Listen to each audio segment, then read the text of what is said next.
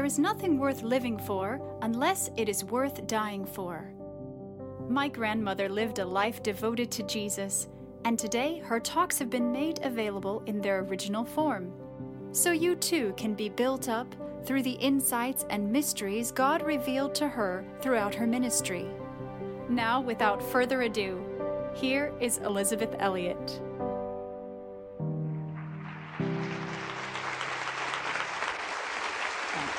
Thank you.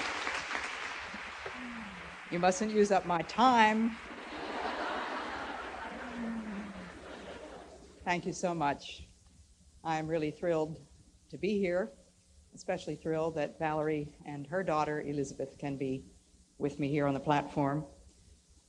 And I know that it's not very likely that you're going to remember much of what I say, but I hope that you might take home with you something that I write. And so just very quickly, I want to mention 3 things. One of them is a little booklet for children between the ages of 10 and 16 called Sex is a Lot More Than Fun. Another is my newsletter. If you would like to receive this personal letter every other month, you need not pay money, but you do need to sign your name at the book table where my husband is. And my most recent book is called The Shaping of a Christian Family. It is the story of the home in which I grew up. And it's my hope that it will help young parents who want to have a Christian home but didn't come from such a home.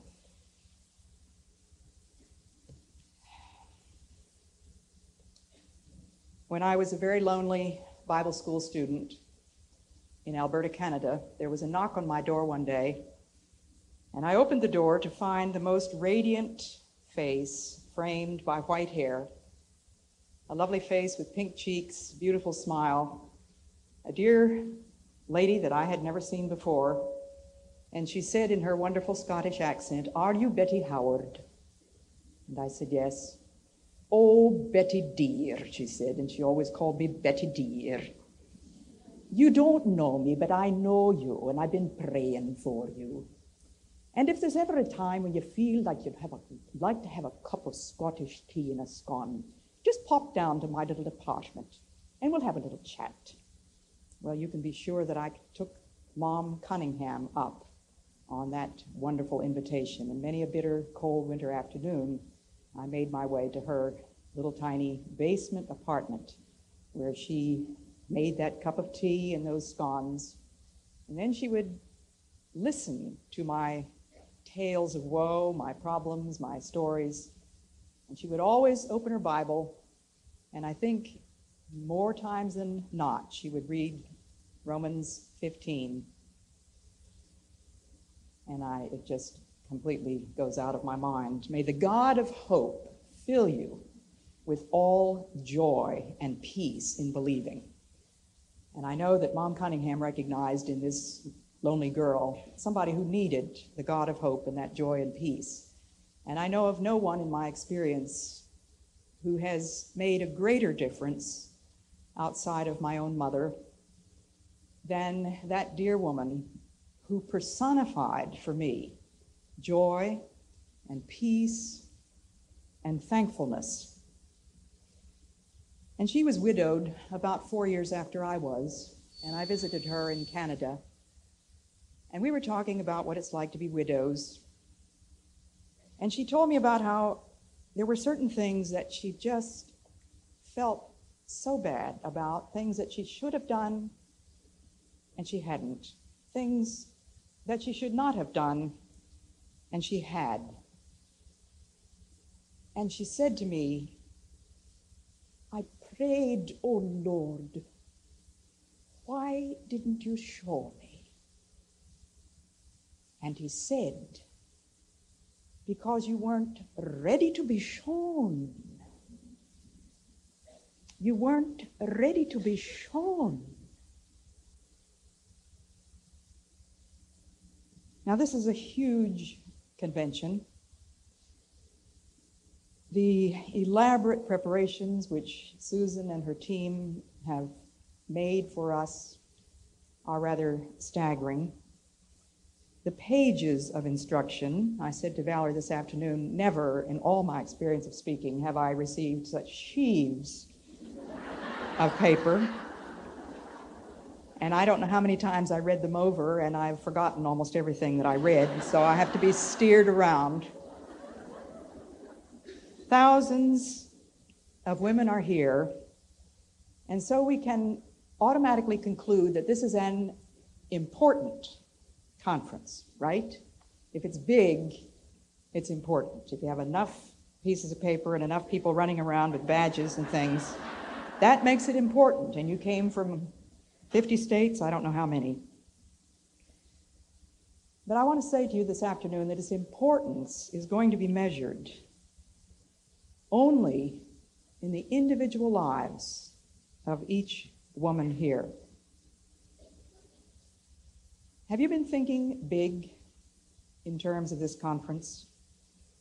Anticipating that you are going to learn how to think power. You've heard about power dressing and power lunches and all that sort of thing. Well, I may shock you by saying that this afternoon I want to encourage you to think small. Think small. One of the very great saints of the church, when she was dying, was asked for a last message. And her message was, make yourselves small. Make yourselves very small. I want to speak on one word which I believe is the key to supernatural power. We're not talking about what the world considers power. It's one word that is the equivalent to those 4 words of Mom Cunningham's. Ready to be shown. And the word is meekness. Meekness. Do you think weakness, as soon as you hear that word meekness?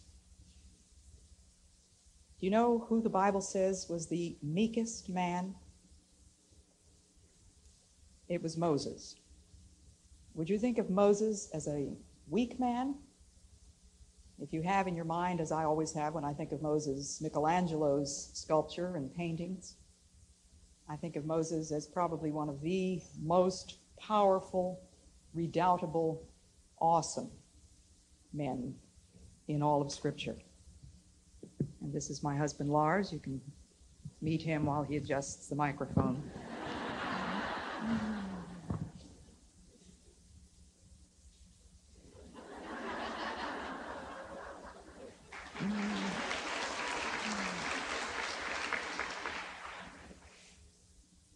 The Bible says that Moses was the meekest man who ever lived. Undoubtedly meaning up until that point. David speaks of meekness. The meek, he says, will he guide in judgment. Are you struggling with a question of guidance? The great question is, are you ready to be shown if it happens to be different from the pathway that you anticipate yourself? Isaiah, would you think of him as a weak man? Isaiah says the meek will rejoice in the Lord. How about the Apostle Paul? Weak? No, but he speaks of the fruits of the Spirit. One of the fruits is meekness. And then, of course, the strongest man who ever lived, Jesus, calls you and me. If we are tired and overburdened, he says, come to me, all you who are tired and overburdened, and I will give you rest. But there are 3 conditions. We have to come, and then he says, take my yoke upon you. What do you think that yoke is? I believe that the yoke that Jesus is speaking of is the double yoke. You've seen yokes for 2 oxen, a wooden frame that goes across the backs of the necks of 2 oxen to keep them moving together, working together, pulling together. And I picture the double yoke, Jesus bending his neck under one side, and he says, take my yoke upon you. I am to bend my neck under that same yoke. The yoke, I believe, is the will of God. What was the yoke that Jesus took when he came to earth? He said, lo, I come in the volume of the book, it is written of me, to do thy will, O God. Take my yoke upon you and learn of me, for I am meek and humble in heart. Some translations say gentle and humble, meek and lowly. And as I think back over my 65 years, I think of the women who have made the greatest difference in my life. And I can say without qualification that every single one of them has been a woman of true, holy meekness. Not a woman who thought about power dressing and power lunching, but a woman who had bent her neck under that yoke. Women who were ready to be shown, teachable, in other words, receptive, and who exemplifies that receptiveness more beautifully, more perfectly than that little Virgin Mary, who, when she was given a stunning announcement by a dazzling visitor, responded without hesitation, without ifs, ands, buts, what ifs, with these words, behold the handmaiden of the Lord, let it happen as you say. Anything you say, Lord, I'll take it. Here I am, your handmaiden, teachable, receptive, gentle.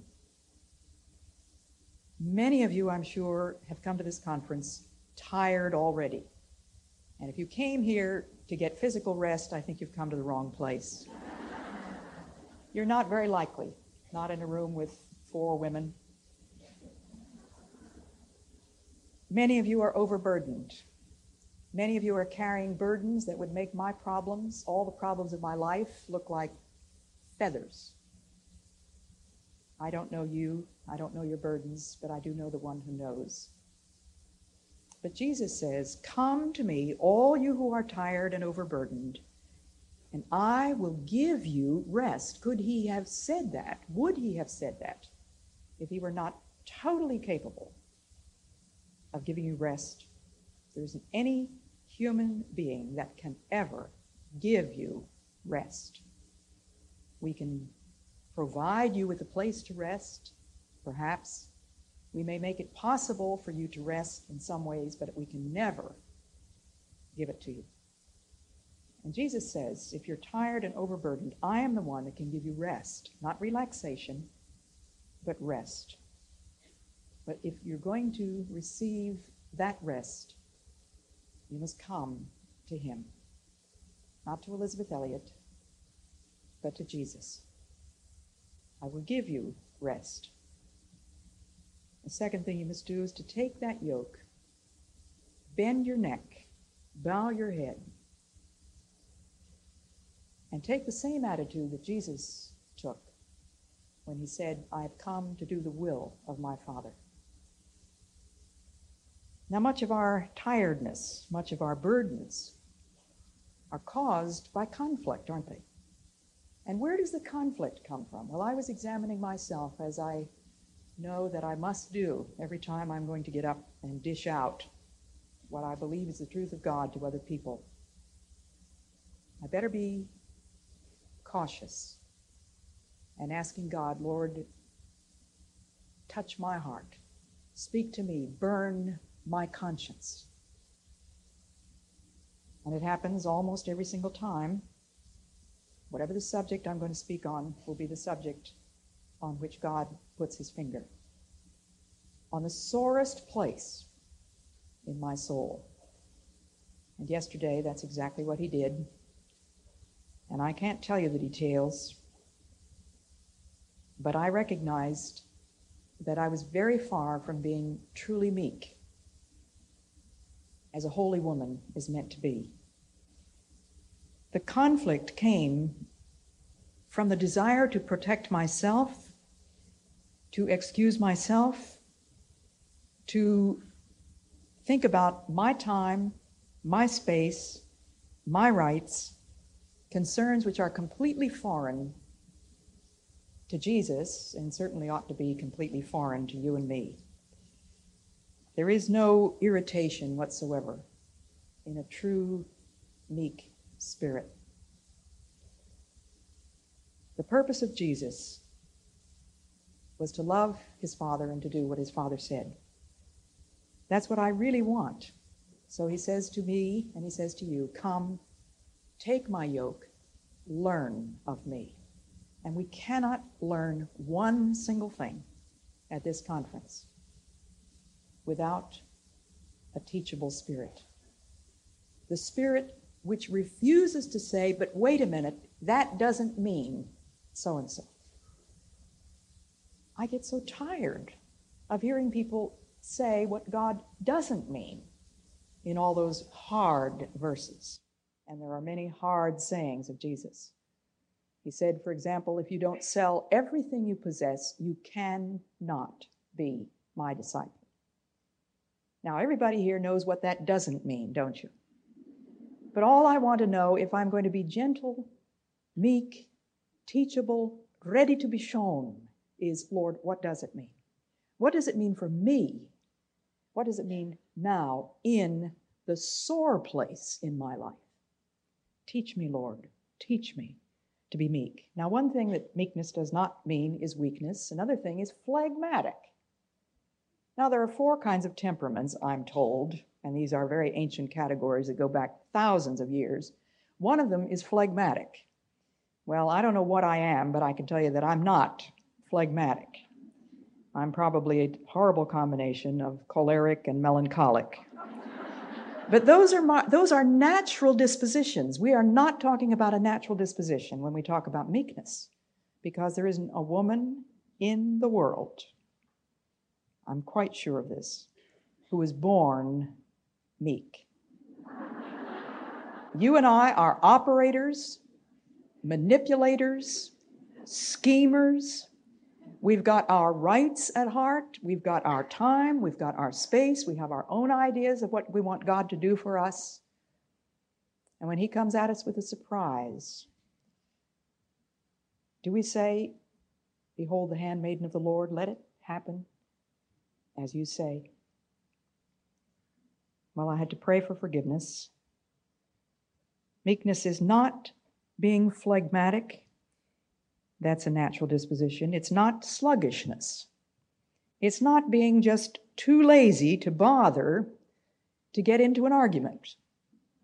Just anything goes kind of thing. You know, there are 2 sides to all of these natural temperaments. Too fearful to speak up, indifferent.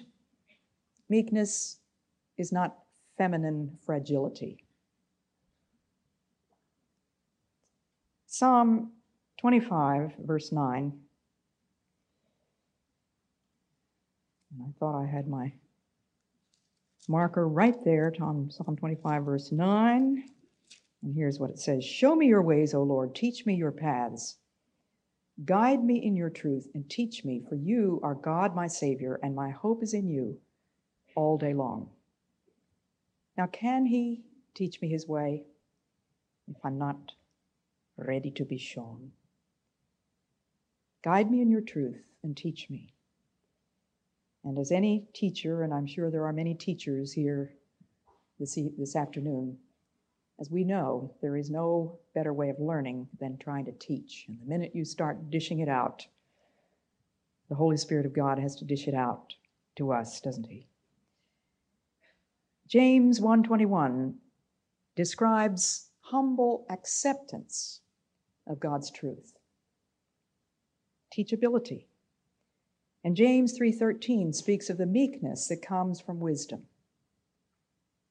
The truly wise are meek. Have you ever seen a close-up photograph of Einstein? Einstein was probably one of the most brilliant intellects in history. His face, to me, is a picture of meekness. because he knows so much. And the more you know you don't know. And Socrates said, the man who knows that he doesn't know is a much wiser man than the man who doesn't know that he doesn't know. And it takes us a long time to find out that we don't know very much. You know what the word sophomore means? It just means the one who thinks he knows it all. And it's amazing, after you're a sophomore in college, then when you're a junior and a senior, you suddenly begin to realize that your parents are getting smarter and smarter, because you realize that you really don't know nearly as much as you thought you knew. The meekness that comes from wisdom. And where does wisdom begin? With the fear of the Lord. That is the beginning of wisdom. Now, I said at the beginning that this word is what I believe is the key to supernatural power. Where did I get that idea? Well, from Jesus. He said, the meek shall inherit the earth. It doesn't look as though that's happening, does it? The meek seem to be the last in line. It is an explicitly spiritual quality. It is a learned quality, not natural. We're not born with it. It is a practiced course in our lives. We have to learn through the ordinary little irritating things, anything at all that cuts across my will, anything at all that inconveniences me. How do I respond? Meekness springs from love. Do I respond in love to God? All of my relationship with my friends, with my family, with strangers should spring from my relationship to God. Is it a meek, gentle, quiet, humble, loving spirit? Mom Cunningham's was. Gentle, just the sort of person that you know she could put her arms around the whole world and everybody would love her, because she loved everybody as she did. It is the key to supernatural power. Of course, our model is always Jesus. And we look at the meekness of Jesus. Strong, mighty, powerful to do miracles. His name is King of Kings and Lord of Lords. But what did he do? In that Last Supper with his disciples, he actually sat down at the table with the man that he knew was going to betray him. He said, the man who dips his hand in the bowl with me now is the one who will betray me. He not only allowed Judas to eat with him, he got down on his knees and washed the feet of Judas and all the other disciples. He took, in other words, the lowest place of the lowest slave in an Eastern household. Think of that towel and that basin. Is there anything that has to deal with more disgusting stuff? You nurses know what I'm talking about. Jesus was willing to wash the feet. He let Judas kiss him there in the garden. And he looked with love on Peter when Peter had just betrayed him. With serene, unflappable love, wounded love, sorrowful love, but not bitter, not angry, not rejecting, but he looked on Peter. I will never forget visiting the church in Jerusalem, which is built for the memory of that night when Jesus was betrayed. It's called the Church of the Crowing Cock. Some of you have been there. And it happened that there were no tourists there. I was the only person, and there was a very young Dutch priest who was in charge that day, and he took me through very slowly, told me this whole story, took me down into the dungeon where Jesus is said to have been kept during that night. And then we sat together in a pew there in the church. And he said, I don't know what this experience in Jerusalem will mean to you. But he said, I pray that it will be as significant in your life as it was, as the look of Jesus was in Peter's life. When the cock crowed, Jesus looked on Peter, and he said, may Jesus look on you today. Meekness. Think of what he has put up with in you and me. Are you having trouble forgiving somebody? Somebody who has done something, humanly speaking, which is absolutely unforgivable, something for which there are no excuses whatsoever, and no human way of ever letting go. Compare that with what you and I have done. Each of us individually, let us think of what Jesus has suffered from us. And the look of Jesus on the man who had just betrayed him so blatantly, the man whom he had named Peter, the rock on which he was to build his church, that man says, I never knew him. I don't know what you're talking about. And Jesus turns and looks on him. It was a force that was irresistible. The meekness of Jesus. More irresistible than any earthly power. There's never any tit for tat in the life of a meek woman or a meek man. And of course, the great question is, how do I attain this? How can I, so sinful, how can I, whose life is lived in this fallen, broken world, and I have to live with sinners, even Lars, this man that was up here on this platform, he's not perfect. He's wonderful, but he's not perfect. And you know what Lars has to live with? A sinner. Yes. How shall I learn this? Do you know that hymn, Eternal Light, Eternal Light? How shall I, whose native sphere is dark, whose mind is dim, before the ineffable appear, and on my naked spirit bear the uncreated beam? There is a way for man to rise to that sublime abode, an offering and a sacrifice, a Holy Spirit's energies, an advocate with God. It's not beyond the realm of possibility, but I must learn to live spiritually with Jesus. I must learn to dwell with him, to allow his love to pierce my heart, this hard-crusted heart. I pray for the piercing of that love.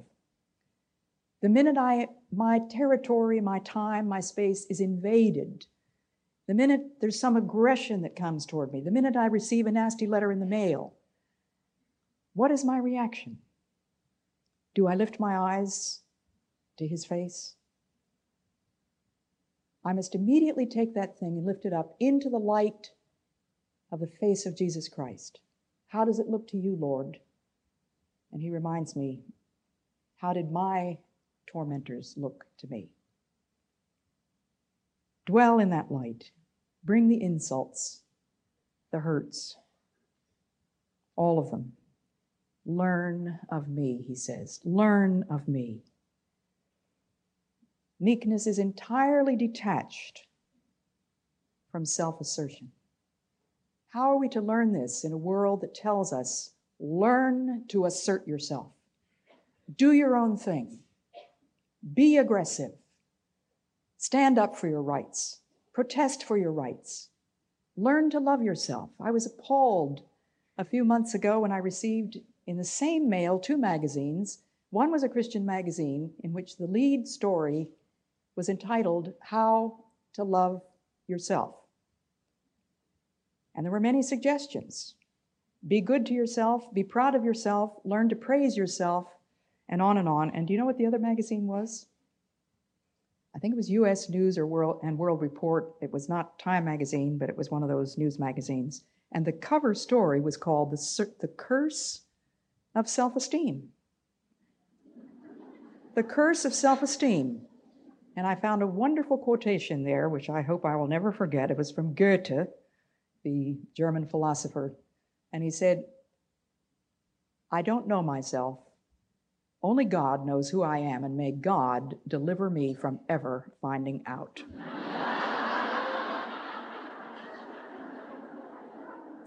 Learn of me, Jesus says. Not learn to love me, not learn to know who Elizabeth Elliot is. Who cares? What does it matter? May God forbid that I ever find out what she's really like. I want to learn of him. I want his meekness, not my natural temperament. I want to be entirely detached from self-assertion. I want an utterly new and different response to those things which would naturally make me lash out. Nothing could be more remote from feminine fragility, a phlegmatic temperament, a don't care attitude, a weak sentimentalism,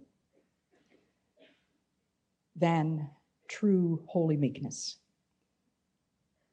But this meekness is indissolubly linked in the Lamb of God and the Lion of Judah. Do you remember in the book of the Revelation where John said that the angel told him, "I'm going to show you the Lion of Judah." And when he looked, it was a lamb that looked as if it had been sacrificed. Can you think of anything meeker? The strength, the power of the King of Kings, the Lord of Lords, the Lion of Judah, and the meekness of a lamb which before her shearers is dumb.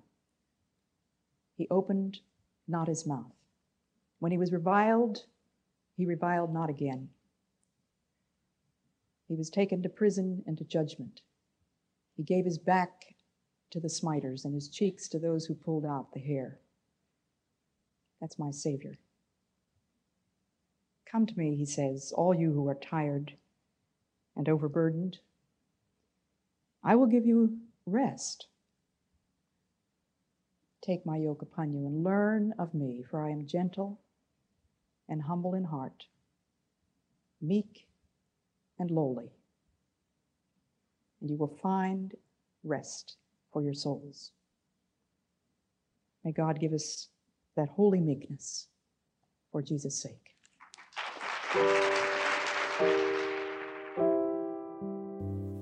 I pray you've been encouraged and inspired by what you've heard today, and will keep joining us here and on social media for My Granny's inspiration. Until then, remember, the eternal God is your refuge, and underneath are the everlasting arms.